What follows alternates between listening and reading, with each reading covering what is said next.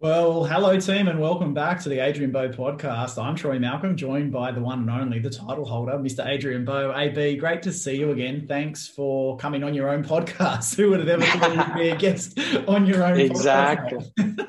Exactly, mate. I told you the name will evolve one day to the AB and TM. Everyone knows it as the Bo and Troy show, so it's all good.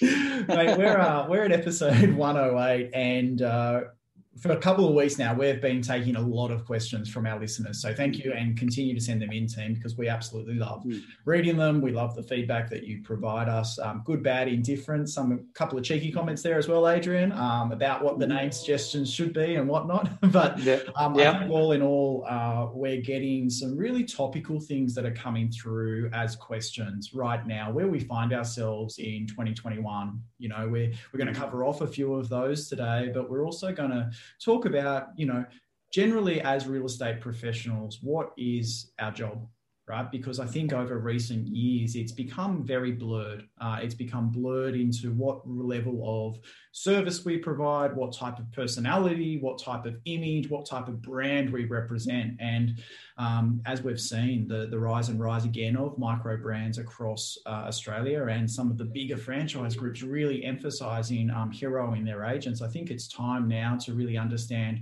what creates great levels of service. But if I'm one of those people online right now listening to this episode, if I'm not the type of extrovert personality, I'm just the type of real estate professional that just provides extraordinary service to my clients, what do I have to do to compete with those people? Because they seem to be getting a lot of attention. And so I guess, Adrian, the first question that we received, and this person did want to remain anonymous, and I understand why, because their whole thing is about personality in real estate. They've said, "Hey, Adrian and Troy, thanks so much for allowing me to ask this question. I've noticed right now there's a lot of social profiles that are starting to identify extroverted real estate salespeople. I'm not one of those salespeople. I've always believed that my results are my greatest success. What do I have to do to compete with those types of personalities to make sure that my clients see benefit in using my service and that I'm heroing the property as opposed to just being all about me?"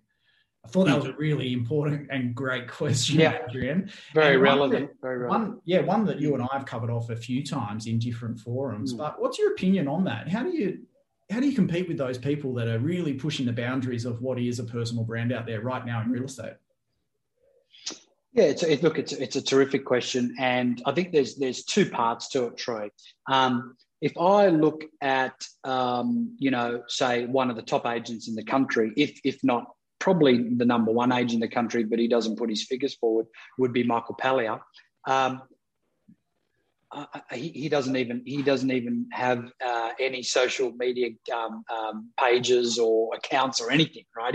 I don't think he'd even, with respect to him, I don't think he'd even know, what Instagram or Facebook was, to be completely extreme. So that is proof in itself that potentially the number one, and I don't know for certain, but I know he'd be up there, but I just don't know, he doesn't submit his numbers. But if he's not number one in the country, he'd be in the top five, right? And that's someone who's not on social media at all. And let's face it, this person's question is based on Instagram primarily, and it's based on some of these accounts people are pushing. So that's one response in that, and we both know Michael personally, and what he focuses on is providing incredible service to every single buyer and every single seller. He doesn't waste any time. We both fell over when we were at ARIC. There, you could have sort of pushed us with a feather when Tom interviewed him and said, "So, what's your daily ritual like? What time do you get into the office?" He said, "Man, I go to the office twice a year." You know what I mean? So he just basically, he's either in his car or at a house making calls, or at a coffee shop, like he's just out and about every single day. And he's the complete extreme because he's selling multi-million-dollar properties, right? So there's that. He's quite a unicorn in saying that. And then you've got people who I think who are just having a go when it comes to social media, and who just are accepting that social media has now become a very similar vertical to, say, realestate.com, domain.com, letterbox drops, SMS marketing, EDMs, right? And you know what? I agree with it. It's something that it is equally as effective and equivalent. Now, there are some people though that are obviously highlighting themselves more so than they're highlighting the property. Right now, you and I can't say that that's right or wrong, because if it's working for them, then it's all subjective, right? So my response to this person is, you know what? You don't need to be a social media star to offer great service or do a great volume of sales. Let's not even talk GCI. Let's just talk volume of sales. However, I also believe that if you do want to start and be involved in social media, I literally think that by even doing a property video and literally saying, "Hi, it's Adrian Bowe here. Welcome to 20 Smith Street in Coogee," for example, and that's all you say, and then let the videographer do his or her thing and show the property, that's completely fine too. Do you know what I mean? Like, that's literally all you would say, which is no different to when you're at an open for inspection and you welcome people to your open for inspection. So I think people can also get in their own head, Troy, that I'm not a social media star, I'm not good on video. Well, let's challenge that a little bit, because we know that you're capable of doing listing presentations. And let me tell you, anyone who's not in real estate would find that very daunting. We know that you're capable of doing open for inspections or buyover showings, which is, obviously being quite animated and descriptive and demonstrative in your actions. And that's all you need to do if you are putting yourself forward on social media, for example. So there's two sides to it, definitely, Troy. I think part of me saying, you know what, social media is no longer optional if you're serious about real estate and excelling, your profile in order to provide better service. The other part of me is in the Michael Palio camp, which is like, if it's not you, that's cool. No one's forcing you to do it, and you can still achieve incredible numbers, right? Yeah, I think it's important. And it's funny you mentioned, I always, instantly think of respect, humility, and obviously amazing service when you talk about someone like a Michael Palio. We are very fortunate that we have observed Michael for a long period of time. We've been involved with him in different events that we've been involved with over the years, and it's amazing to see the results that he just continually gets time and time again. I just think he's quite phenomenal as a performer. Adrian, I also think I think you're right. There's a fine line. There has to be a line between, providing content that resonates with your audience without going to the extreme. I mean, let's face it, we do a role that's incredibly important. We are in the process of making sure that people have housing and those types of things, but we don't necessarily need to go to the extremes that some of us have been seeing over the recent years. And I think there's a level of personal branding, and then there's kind of just to try and outperform those others on social. So I think for everyone listening to this, you've got to be your authentic self. I think what Adrian just gave you was a couple of insights. Even if you're not comfortable being on camera and doing those types of things, just start. We live in an age where we've got an iPhone and we've got, digital footage that we can just continue to recycle and repeat and retake till we get to a point that we're satisfied. And I think having a presence, like you said, Adrian, is no longer an option. You need to be there. But you do get to choose what level you're at in those spaces. You don't need to be the full extrovert. You can go down the path of really focused on properties and heroing that.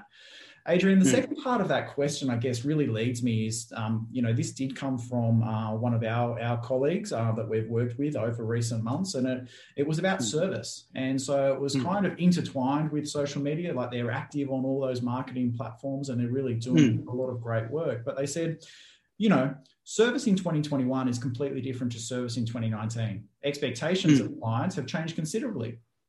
There's a level of care now that has to be overlaid with transactions. And so the question came through to say, well, what is service in 2021? What is the bare minimum I need to provide my clients to make sure that they feel I'm the best person to represent them? And I thought that was a great question, because automatically I went to, okay, well, we go into making sure we have a weekly report, making sure we meet them via Zoom face-to-face or face-to-face when possible, making sure that we're really going the extra mile and working with our customer base to get as many people and casting the net as far as possible to get them interested in the property, providing that transparency and being the conduit. I'd love to get your opinion on some of the other things that we could be doing just to provide high levels of service right now in the market, and predominantly see there's still slight restrictions over every market we operate. So what does that look like in 2021 for you? Yeah, no, it's a great question. And what I love about this, Troy, is both of the questions, one about social media, one about service, they're actually not mutually exclusive. They're very symbiotically connected. What I mean by that is anything we do in relation to social media should be on the basis, what's the best thing for the client? So if you're doing a property video, what's the best thing for the client? Now, when we talk about client, we talk about both stakeholders. Will this property video add value to the saleability of my vendor? Yes or no? I think in most cases, yes. If I'm a buyer, will this property video add value from a buying experience and actually help me rather than just see still images and actually walk me through the property? I think in most cases, yes. So everything we do based on social should be back to like what is the best service experience and what is best for the client. Now, in terms of what does service look like, say in 2021 compared to say 2 years ago, and as cliche and ad nauseum as this might be, it's doubling down on communication, Troy. Like, what we've seen, unfortunately, is a lot of people hiding behind technology when it comes to communication, whether that's SMS, whether that's emailing, or sometimes technology could be even, phone call to update a buyer or a seller. Let me tell you, where possible, there's absolutely nothing like face-to-face, absolutely nothing like it. So best practice, as you know, Troy, for all my listings is getting face-to-face weekly just for 15, 20 minutes with every single seller. And also best practice leading into the auction campaign is getting face-to-face with every single serious buyer. Now, whether that's FaceTime, if that's all you can do, or whether it's, in real time and catching up with people. Now, if it's not an auction, if it's a private treaty or private sale, whatever it is, I think even if it's while he's showing them the property and after they've actually seen it, just saying to the buyer, Troy, do you mind if we just have a bit of a chat? I just want to update you on where the other buyers are at, where my owner's at, and how I can best prepare you to secure this property. Great. When's the last time we had a conversation like that, rather than just showing them through, saying that's the bedroom, that's the bathroom, we're one kilometre from the beach, here's a contract, here's a brochure, we'll see you next week. Do you want to get a contract? Great, we'll get. So, saying, okay, great, yeah, that sounds good, Adrian, tell me more. Okay, so I just want to let you know where my owner's at. In the last 10 days, they've actually identified 2 properties they're pretty keen on. So their motivation has escalated, which is really important for me to let you know. The other buyers, your competition is 3 other families. 1 have done a pest and building report. I notice you haven't. The others have been through 4 times. You've been through twice.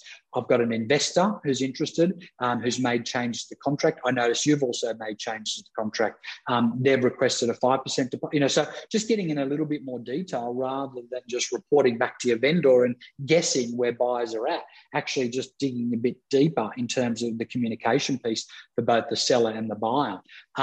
So I think service today can get lazy based on technology. What I'm suggesting, Troy, is technology is outstanding and it should be an and strategy, not an or strategy. So I'm saying to you, have the weekly face-to-faces, but then do your weekly reports to your vendors, do your SMSs to your buyers, do your social media, whatever it is to continue that technology piece. But communication is so important. The next one for me, Troy, is speed and transparency. Okay, because if you look at any industry or any business that's crushing it at the moment, then it's businesses like, say, Netflix, Amazon, and all gig economy based businesses. Now, what are they all about? Speed and transparency, right? So when I talk about speed, it's like you click a button, something happens. Transparency, everything, pricing on everything. It's not like you've got to make 3 inquiries to find out how much something is, right? So you just think about your business as an agent. I don't care if you're a franchisor or a franchisee or an associate agent or a listing agent. Is it easy and quick to do business with you? Are you the Amazon of your marketplace? And Jeff Bezos says it all the time. He goes, all I'm focused on is how quick and how easy it is to do business with me and what's my breadth of products, right? So how quick and easy is it to do business with you? Do I need to just call you 3 times and email you twice just to get a price guide? Insanity, right? Because let me tell you, the next hour they're buying something on Amazon, which is quick, transparent, easy, and instant. Right? And then they're dealing with you, and all they're after is a price guide and description and to get in and make an appointment on a property. And if you don't have a Calendly link there where people can book themselves in and make their own time, which is all my team does and every agent I coach is using at the moment, Calendly, book it in instantly, publish price guide, it's beautiful. You know, you see the client on Saturday. And then, of course, I hear all this stuff, Troy, which is like, oh, yeah, but if I don't put a price guide, then I'll build my database. Crap. That's just crap because, you know, that's not what's best for the consumer. You know, that's what's best for you, you know. And even the clients that say that, Troy, they're not even calling the people and adding them to their database anyway. And then we go, oh, yeah, but if I do a Calendly invite, then I can't qualify the buyers. That's also crap, right? Because at the moment, not many people that are unqualified are booking in to go and look at a piece of real estate, right? And you can always call them once they've booked in to qualify them if you really want to, or after they've seen it if you really. So there's all these myths and stories that people make up, Troy, that really make no sense. And when you think about it, are not in the best interest of their buyer or the seller. They're sometimes in the best interest of the agent. And even in saying that, it's erroneous anyway. It's not even true. Yeah, and I think, you know, as we start to wrap up, Adrian, the final one of that with communication, speed and transparency, the byproduct of that is providing information, right? And exactly what you just mentioned around price guides, you need to be the information provider. You need to make it easy for the clients to actually be able to find the information. Don't make it hard. Buyers are like goldfish in regards to their attention span. If they look at 3 properties and they're all similar based on configuration, they're going to go with the one that has the most information. And I use the very, very basic understanding of if you don't have a property with a floor plan and the other 2 do, guess which one the buyer's going to resonate with more? The ones with floor plans. If you don't have a price guide, the same thing. We know they're business critical. Adrian, I probably shouldn't have used the analogy. Goldfish, buyers and goldfish are not like goldfish. I'm saying about the just clarify that, make it very clear. I didn't mean in that way. But I would like to say, Adrian, thank you so much. We're going to continue with a couple of Q&As over the next couple of weeks. But for all our listeners, please make sure you keep sending those questions through. We really enjoy seeing them and we're going to cover them off. So we covered off 2 today. We've got another 2 scheduled next week and the week after. So we're going to get to the core of what issues you're seeing and challenges you're seeing in the market right now to help you build a better business. AB, thank you so much. That's episode 108. We're really climbing up the ranking there. We want to continue to do that. So for everyone, please make sure you rate us 5 stars, send your feedback and comments and share and like and post this everywhere because we really want to make sure we're reaching our target audience to help them create fantastic businesses in 2021, but then and beyond. AB, until next week, no doubt speak to you very shortly, but to everyone else, we'll see you again, same time on the AB podcast. Thanks so much for joining us. Thanks, listeners. Thanks, Troy.